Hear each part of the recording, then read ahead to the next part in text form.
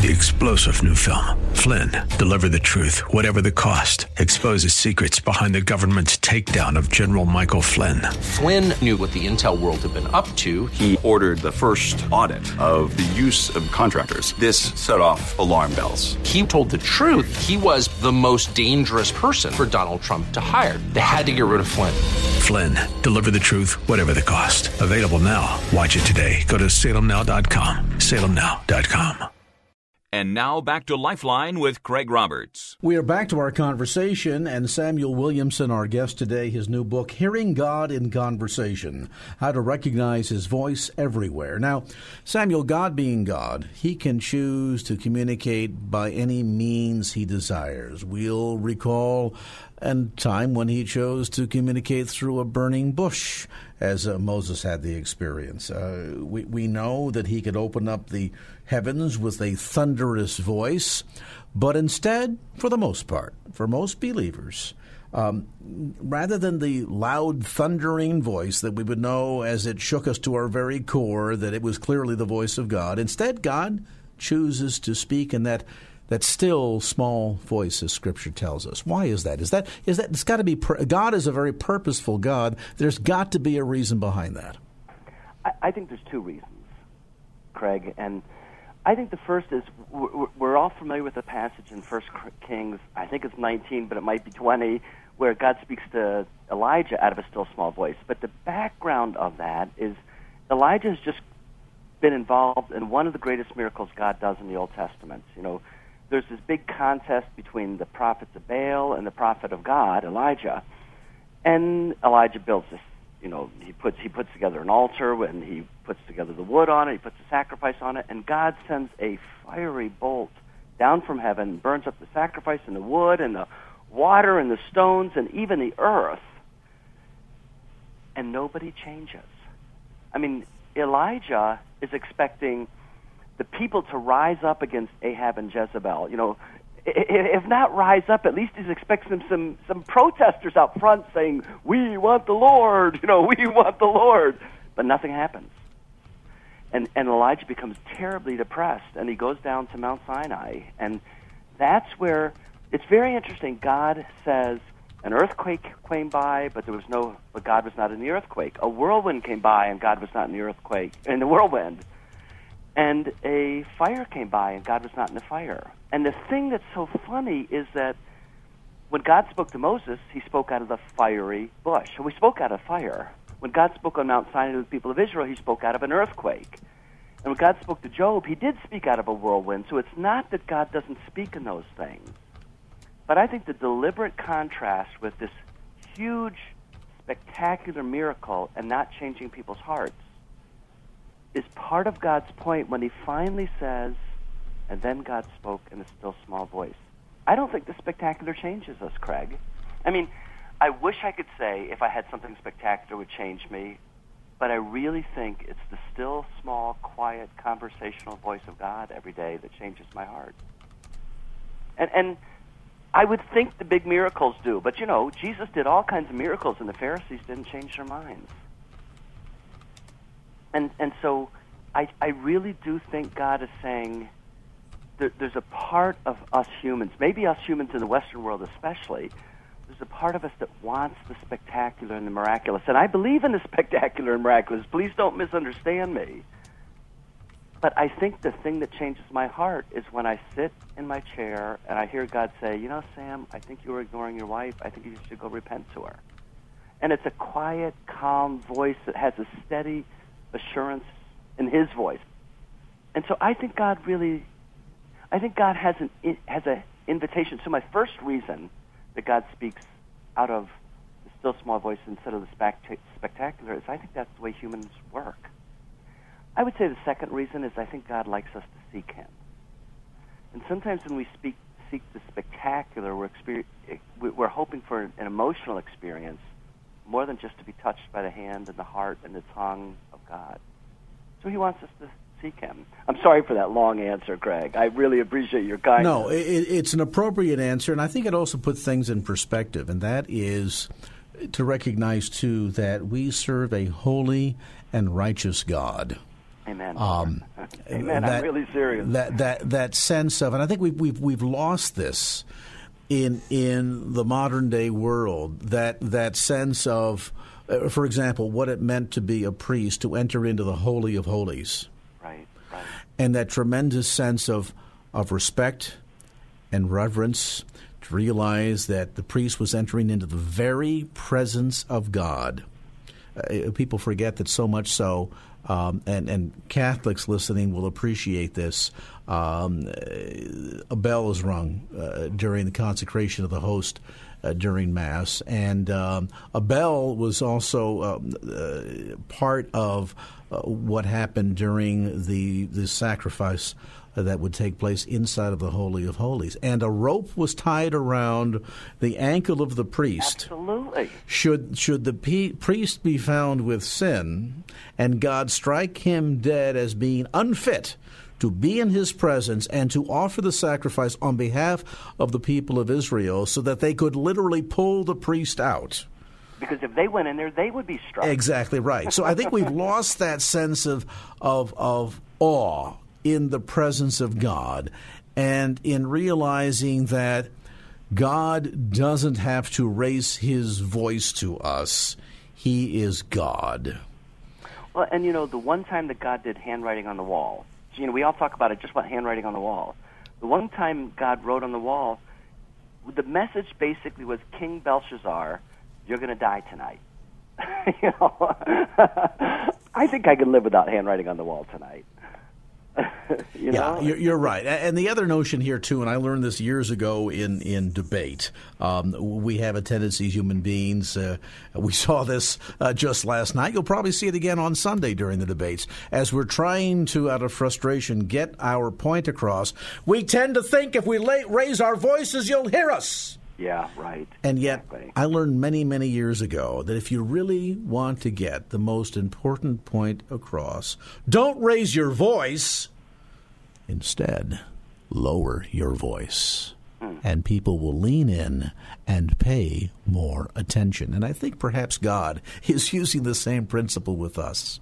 He wants us to pay attention, to recognize who he is in the splendor and glory of all of his grace and righteousness and holiness, and realize that he does care. And not only does he care, not only does he want to hear from us, but he also wants us to hear from him as we engage in that dialogue or that conversation, as you call it in the title of the book, Samuel, so that in and through that we can not only recognize his voice, but also walk in a deeper level of fellowship and pure relationship with him that perhaps a lot of us have never taken it to that level, never really experienced. I agree with you completely. Christianity is about relationship, and relationship, the heart and soul relationship, is really the normal life. It's not, the spectacular is great. Don't deny me any of the spectacular. But the heart and soul of a relationship is just the normal, everyday, faithful talking and being together. And really, that's what makes life rich. And I think that's what God is inviting us into. I believe God wants us to hear his voice every day. Almost every day. There's times where he might be silent because he can't tell us something. But I really believe that God has something for us, and that, as you're talking about, he wants us to be able to enter into the Holy of Holies, because the temple curtain was torn. That's right. So that we can enter back into a relationship with him that was lost in the Garden of Eden. And, we can probably talk to a lot of wives out there who would say their husbands never learned to listen, and perhaps vice versa. God, I think... Please don't call my wife, please. She's online too, you say? I'm sorry. I think, though, that we can also learn a lot from that God perhaps would observe that we've never learned to listen to him. We talk a lot about wanting to hear from God, but do we really want to hear from God? Do we want to not only be vulnerable at that level, but take the time to walk in the fellowship and to have the kind of intimacy with God that he really wants, not only of us, but for us? It's a compelling read and can be a life-changing one for you. Hearing God in Conversation, How to Recognize His Voice Everywhere. Newly published by Kriegel Publishers. You'll find it available at bookstores throughout the Bay Area, as well as through the usual suspects, Amazon.com, and at Samuel's website, beliefsoftheheart.com. That's beliefsoftheheart.com. And our thanks to Samuel Williamson for being with us on this segment of Lifeline. And now back to Lifeline with Craig Roberts. Now, let's get down to a story. This is a story of an anonymous young lady, but it could in fact be just about any young lady. Her name is Maricela. She was bullied all the way from the 1st to the 5th grade. She's currently in 11th grade at the age of 17. But the scars from all of those years of being a victim of bullying are still there. She writes, I was a very quiet and shy kind of kid, so I guess that made me an easy target, and I was treated pretty much like dirt. I should mention that my dad passed away when I was 6 years old, and I was bullied for that as well. When I got a little bit older, I became depressed a lot, never really understood why. By the time I was 15, I became so depressed that I considered and attempted suicide. That story, of course, is becoming more and more common, and the news of late seems to be filled with terrible stories related to bullying. I guess the big compelling question tonight is society becoming meaner? Are kids nastier today than back in the day? Or have we just become so thin-skinned that even the slightest slight is considered an insult? And what of this topic of bullying, to the point of even kids considering suicide? Has bullying become so prevalent or severe, or do we need to give a second look at how we respond to the case of bullying? Joining me now is Brooks Gibbs, National Social Skills Educator. He is a best-selling author. His book, Love is Greater Than Hate. He's a pastor, mentor, husband, father of 2 boys, and joins us now. And Brooks, it's always great to have you on the program. Thanks, Craig. What of this matter? Certainly I recall bullies on campus when I was a kid. I will admit that I was a victim of a bully or two. I never quite entirely fit in, probably my stunning good looks. But I have to wonder, when we hear how prevalent bullying seems to be on campuses all across America and the severity of it, are we getting better reporting at this? Are we becoming thin-skinned, or are the means and methodology of bullying, like the utilization of things like Facebook and the Internet, becoming so prevalent that it's just a lot easier for kids to pick on other kids? Bullying is sort of a newer term over the last century, but the human nature of being a jerk, a punk, a meanie, hurting feelings of others, that's been around for millennia. There's been absolutely no change in human nature, and the human nature is showing itself online, which is making it more prevalent. I think all of us can feel it in this culture. I think 50 years ago, anger was really considered a vice. Meanness was only to be brought out in the most critical circumstances where it called for it, when you had to right a wrong or speak out against an injustice. But now anger and meanness has become somewhat of a virtue in this nation. The more venomous your words, the more viral it becomes. So I think our moral compass in this nation has absolutely changed, but the human nature has been the same. In fact, Aristotle, 2,400 years ago, realized, because of the venomous words of society, he says, one thing government can never do is make its people moral. And I think that's what we're trying to do with our legal approach to cracking down on bullying. We're trying to make kids moral through character education or threatening them with punishments. And Aristotle says it's not going to work. People are just going to be mean. So, yes, the best thing to do, let's toughen up our skin and let's make sure that we're kind no matter how people treat us. Now, we added a second layer into this thing from the Christian perspective. I mean, we were exhorted, even by Christ himself, that we as Christians, as believers, as disciples, that we would be despised for his name's sake. So persecution, maybe another word for bullying, certainly very normative from a biblical perspective, certainly nothing that should come as a surprise to us. And so a big part of this, as you point out, is simply man's fallen sin condition.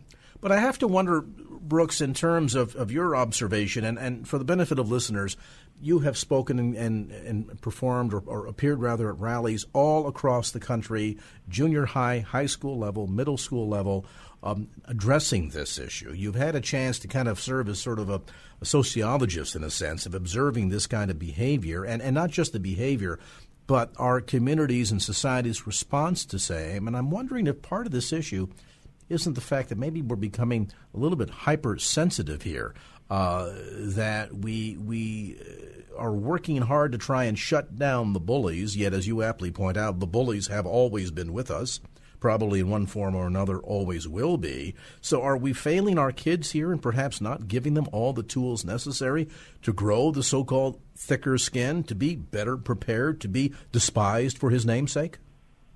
You know, I think so. I think we're not communicating a complete message about words. We're only communicating a one-sided message. The vast majority of schools, and I've worked with over 1,500 schools, I've spoken to over 2 million students face-to-face, and the vast majority of those schools have never even heard a message of resilience. They've only heard the message that words wound. And, you know, Craig, let me ask you, if you hear every day, and certainly every week, and you have posters all over your school that words wound, words hurt, words kill, words scar forever, you know, what is that going to do to you next time someone says a mean word? It seems to me that people, you know, the truth about words is, yes, they can hurt, but they don't have to. And words only have the power that I give them. So if someone's mean to me, I'm the one that decides whether I'm going to be upset or not. And that's the complete message of words that we need to communicate. In 1850, they called it sticks and stones may break my bones, but words will never hurt me.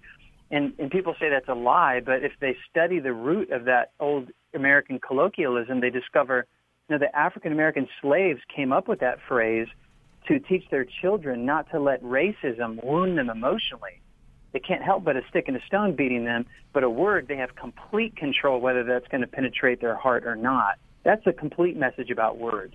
A lot of it really comes down to a matter of our perspective on this, our response to this. And let's face it, you know, there's a degree to which we can try to educate kids to be kinder to each other and to not be so mean, not be so nasty, be less inclined to harness the power of technology to bully. And yet we know by their very nature, their innate sin nature, they're going to do it anyway. So maybe the better approach ought to be to better prepare our children to better handle it. It's like the notion, we've got a lot of rain going on here in Northern California over the last several days, and so we could say, well, we've got all this rain coming, so we should just talk about how the rain is going to bury people underwater and how that's going to destroy homes. Well, you could certainly do that, and we would be very appropriate and correct in sharing those observations or engaging in conversation about that. But are you going to change anything? Or would it be smart to make your home as flood resistant as possible?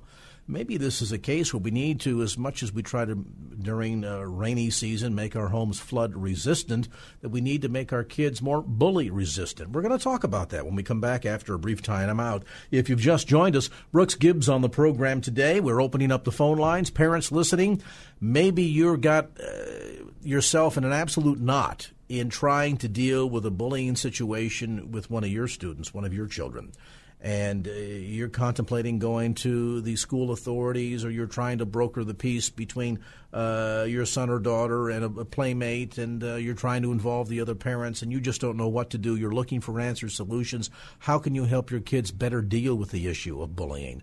As a parent, you probably know if your child has been a victim or a target of bullying. Or maybe you have suspicions, but you're not quite sure how to clarify all of this. A brief time out, back with more as Lifeline continues.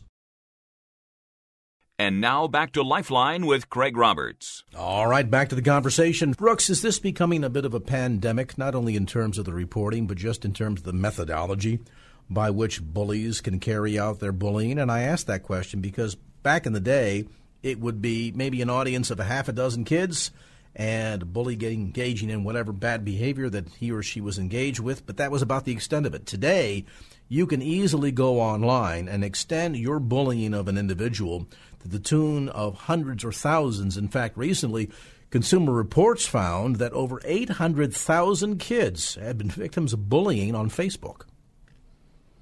I think the statistics that I've seen is about 8% of students are relentlessly victimized.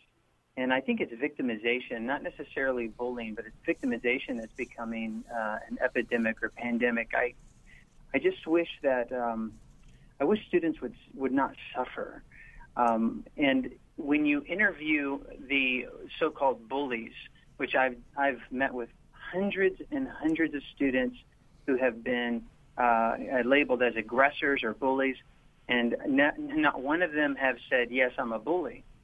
And then I say, well, what in the world? Why did you say that to that person? Why did you do that to that person? And they say, well, because she did this to me and he did this to me. And I say, oh, so you don't see yourself as a bully.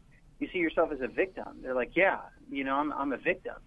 These students who are so mean often feel justified in their retaliation of their perceived enemy, and they get labeled bullies. But when you talk to them in one-on-one conversation, they actually feel like victims. And the worst acts of violence in the world, whether it be homicide or suicide, the two very acts that we're afraid of in this industry, of anti-bullying industry, those are always committed by people who feel like victims, not bullies. It's almost a cycle then, isn't it? Because as you're describing it then, it is a person who feels as if they are a victim somehow, victimizing a victim, and it just begins as sort of an endless cycle. Yeah, it is, and that's why teaching very basic social skills to your children is the greatest way to help bully-proof children. If you victim-proof them, you'll bully-proof them. And one way to do that, there's really three ways. Number one, have a sense of humor.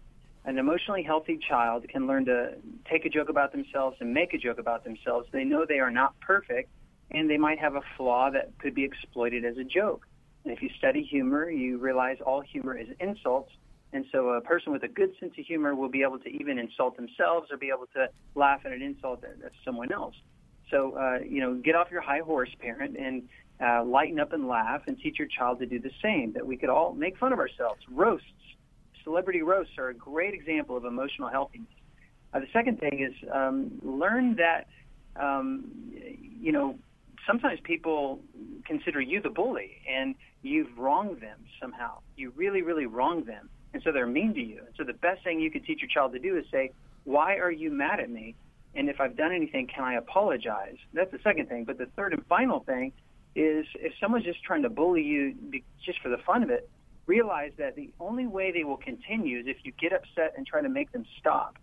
But if you don't get upset and you give them permission to be a jerk and you say, feel free to be mean, I don't care, it doesn't affect me, you guard your heart and you don't get upset and you stop trying to stop them, then they're going to get bored and leave you alone. And the best example is a dog chasing its tail. If the dog sees it moving in the corner of his eye and he's programmed to chase things to try to make it stop, and he ends up going in circles, never catching his tail, but if he could just realize, stop running, and the tail will stop, leaving you.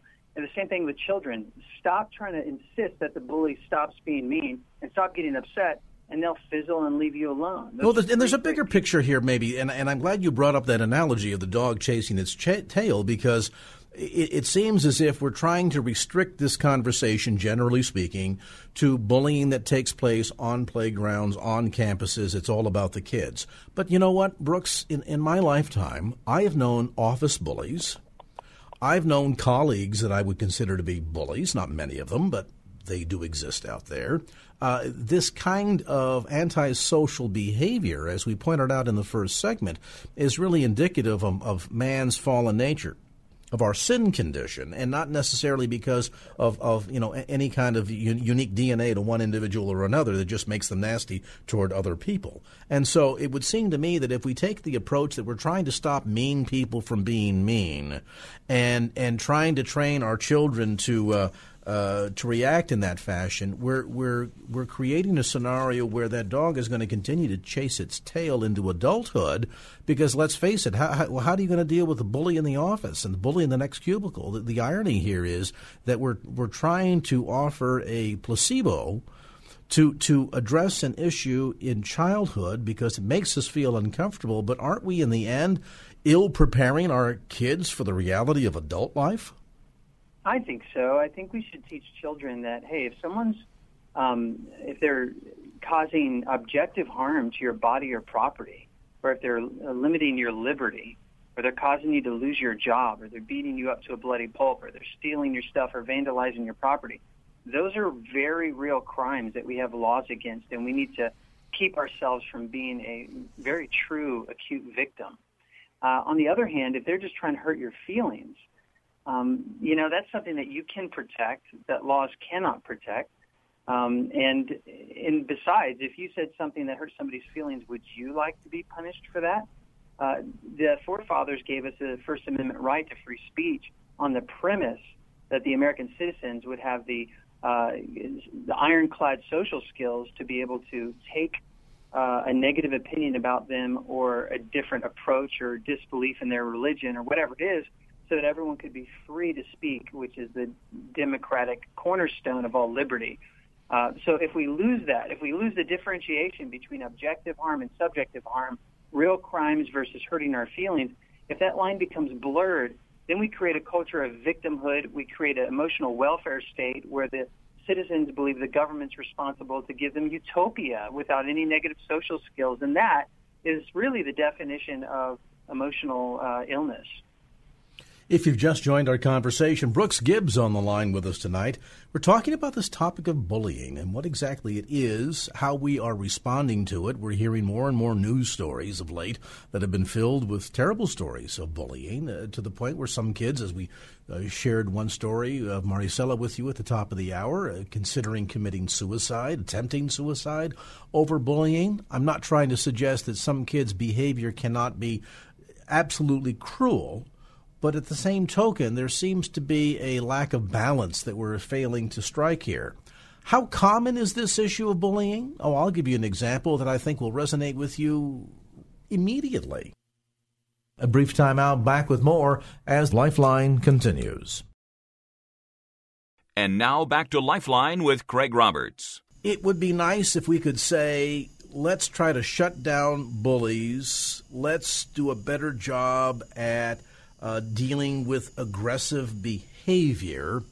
But the reality is we can't always do that. And the reality is that the only one that we have any power or control over is ourselves.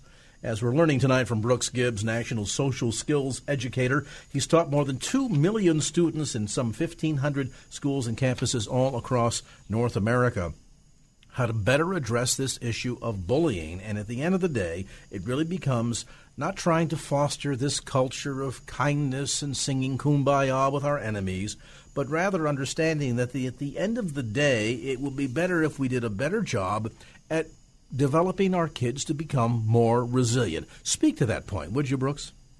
Well, resilience is something every parent wants for their child. If you ask any parent, would you like your child to be emotionally resilient or hypersensitive to things that don't cause them physical harm, like insults and stuff? They would always say, oh, yeah, like emotionally resilient. But when their child becomes a victim of quote-unquote bullying, mean behavior, they don't like the idea that we are asking their child to become more resilient. They want you to punish the bully, kick the bully out of school. And so what happens is when you suggest emotional resilience as the solution to their child's bullying problems, they say you're victim blaming. And I always say, no, we're not victim blaming. You know, earlier, Craig, you said it's pouring rain right now. And now it's not anyone's fault that the rain is falling. But if you own a house, it's your responsibility to make sure that it's rain-proof. You have to take personal responsibility. If it snows, it's not your fault. No one can blame you for not doing something you didn't mean to do, right? It's snowing. It's outside of your control.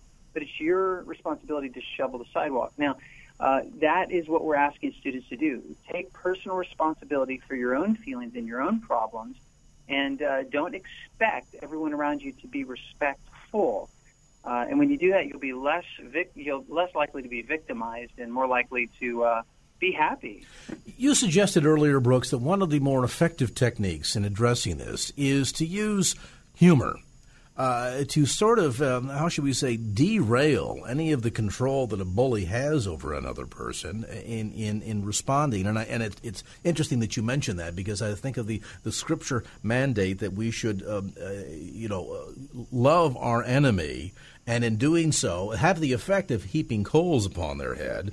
But we're not asked to heap coals upon their head. We're asked to love our enemy. So give me an example. Let's do some role-playing here so parents can better understand how this works. You suggested returning humor for a nasty word. So if I came up to you and we're on the campus at school and we just walked up and I said to you, Brooks, where did you get that haircut? It looks like they put a bowl on top of your head. Well, if I was a typical kid, I would say, what are you talking about? You better stop it right now, Craig. You better stop right now. And then, of course, you'd call the teacher over, and the teacher would come and report, and we'd all have to meet in the principal's office. Right. So say that now to me, and I'll respond with a comment that's humorous to your point. Brooks, where did you get that haircut? It's so ugly, it looks like somebody put a bowl over your head.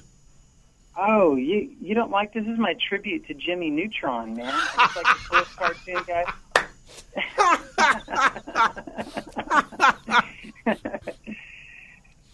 And I got to tell listeners, that was not rehearsed. That was completely spontaneous. So humor is amazing. Humor, it's even, you don't even have to be that sophisticated. Some people say, well, you know what? My kid isn't that sophisticated. He's not going to be able to come up with a punchline. Well, it's very interesting. Bill Cosby, he's a legendary comedian, and he wrote a book called So. And the concept was, if someone says, hey, little Bill, your mom's poor, he would just reply with, so? Hey, little Bill, y'all live in a shack. So? He would just reply, so, or the word and, your point is, and. That's humorous, man. And that takes all the power away from the individual who's trying to upset you. So it really is about taking the weapon of words away from them, disarming them. If they realize that you're not going to play the game, you de-escalate the situation quite rapidly, don't you? Oh, totally. You nailed it, man. If everyone's just listening for a second and they want to know what bullying is, anywhere in the world that's doing seminars on bullying, they always say the same thing. Bullying is an imbalance of power. Someone's having power over you. Power to do what? Power to drive you crazy. And as long as you keep getting upset, you're giving them power over you. But the second you could care less about what they say, you give them freedom to be mean, who cares, and you respond with kindness or humor or whatever, then you maintain your power. They feel like losers, and they leave you alone. It's that simple. And the reality is the bully is looking for a rise. The bully is looking for a certain type of reaction. They want to get under your skin. They want to irritate you. They want to make you cry. They want to extract out of you some kind of a negative reaction. If you react positively, if you return humor or kindness for their nastiness, what are they going to do to retaliate? Start being nice to you? Well, I guess that's the only option left. Well, at the very least, they'll leave you alone. But at the very most, they'll be nice to you. That's why the golden rule is the ancient solution to the modern bullying problem. It says treat others, not the way they're treating you, but treat others the way you want to be treated. And people are like, why? Well, because we're biologically wired for reciprocity. And as I'm nice to you, you're going to naturally want to be nice to me. So, yeah, the golden rule is genius. Jesus says on that one law, love the Lord with all your heart and love your neighbor as yourself. And he says the golden rule in that is all the law and the prophets. So I think we need to bring back the golden rule. Now, let's make a distinction here. You're not suggesting that if it turns violent, if it becomes an illegal act, for example, kids posting terrible things on the Internet, things of that sort, you do draw the line at certain types of bullying behavior, correct, in terms of the response? Yeah, so the golden rule in love allows you to stop people from committing crimes. So it's a very loving thing to stop someone from shooting up a theater or something terrible like that. It's the loving thing to do is to stop that person from damaging. But that's criminal behavior that's causing objective harm to body or property. But if it's just subjective feelings, meaning my feelings are hurt if they're subject to how I process it, how I think about those words, well then, as Eleanor Roosevelt said, no one can make you feel inferior without your permission. Well, that can't be a crime, and that's where you can respond love, and love never fails. Let's talk about resources, Brooks, because I know a lot of this information is new. This has not been the traditional approach to bullying in recent years. And, of course, the irony is, as hard as school districts and administrators have tried to push this whole let's just stop the bullies, the irony is they seem to become more prevalent. So clearly a lot of that approach is not working. But in terms of resources for parents, so they can get a better handle on, how to encourage their kids to do a better job at making friends, managing their enemies, how to deal with the issue of aggressive behavior when someone comes at you, and then most importantly, how to build resilient kids. What kind of resources can you make available? You bet. We have what we call the 1-week bully cure. That's B-U-L-L-Y, bully, and then cure, C-U-R-E. If you go to bullycure.com, we literally take the parent and we take the student and we take them through a 1-week, 6 days video training. And we say, man, if that bullying doesn't stop within that 6 days, you can have your money back. We failed to help you. And we've helped thousands and thousands of people within 3 days just going through our program. It's over. It's done. The child has happiness. The parent has peace. Because when the child's suffering, the parent suffers just as much. And so that's what we've created, bullycure.com. And, of course, the beauty of this is it's not only preparing our kids to become more resilient in the here and now, but every adult listening, you run across them all the time. People that you work with or next-door neighbors, all across life. We run into people that fit that bully profile. Maybe it's not as juvenile as the example of what took place on the campus when you were in third grade, but the source of the behavior, the motivation behind the behavior, the acting out comes from the same place. It's just taking place in a bit of a different form. So we're really talking about better preparing our kids not only to deal with bullies today, but to deal with bullies later on in life as well. BullyCure.com is the website, BullyCure.com. Great resource for you. We thank Brooks Gibbs for being with us on the program tonight. And again, a wonderful resource. I want to encourage you, if you have a parent who has a student that's dealing with this issue, you need some insight and advice, great place to check out BullyCure.com. That's BullyCure.com. Opinions expressed in the preceding program do not necessarily represent the views of the ownership, staff, or management of KFAX. Copyright Salem Media Group, all rights reserved. 3-star General Michael J. Flynn, head of the Pentagon Intelligence Agency, knew all the government's dirty secrets. He was one of the most respected generals in the military. Flynn knew what the intel world had been up to. He understood its funding. He ordered the first audit of the use of contractors. This set off alarm bells. The explosive new documentary, Flynn, Deliver the Truth, Whatever the Cost, uncovers the facts behind this scandal. Flynn told the truth. He was the most dangerous person for Donald Trump to hire. I find out the worst enemy that I'm going to face in my life is right here in America. They took my assessment and they wanted me to change it. And I was like, I'm not changing it. They had to get rid of Flynn. With in-depth interviews, archival footage, and never-before-seen personal records of the man behind the headlines. I just felt like I was drowning. Flynn, Deliver the Truth, Whatever the Cost. Available now. Watch it today. Go to salemnow.com. salemnow.com.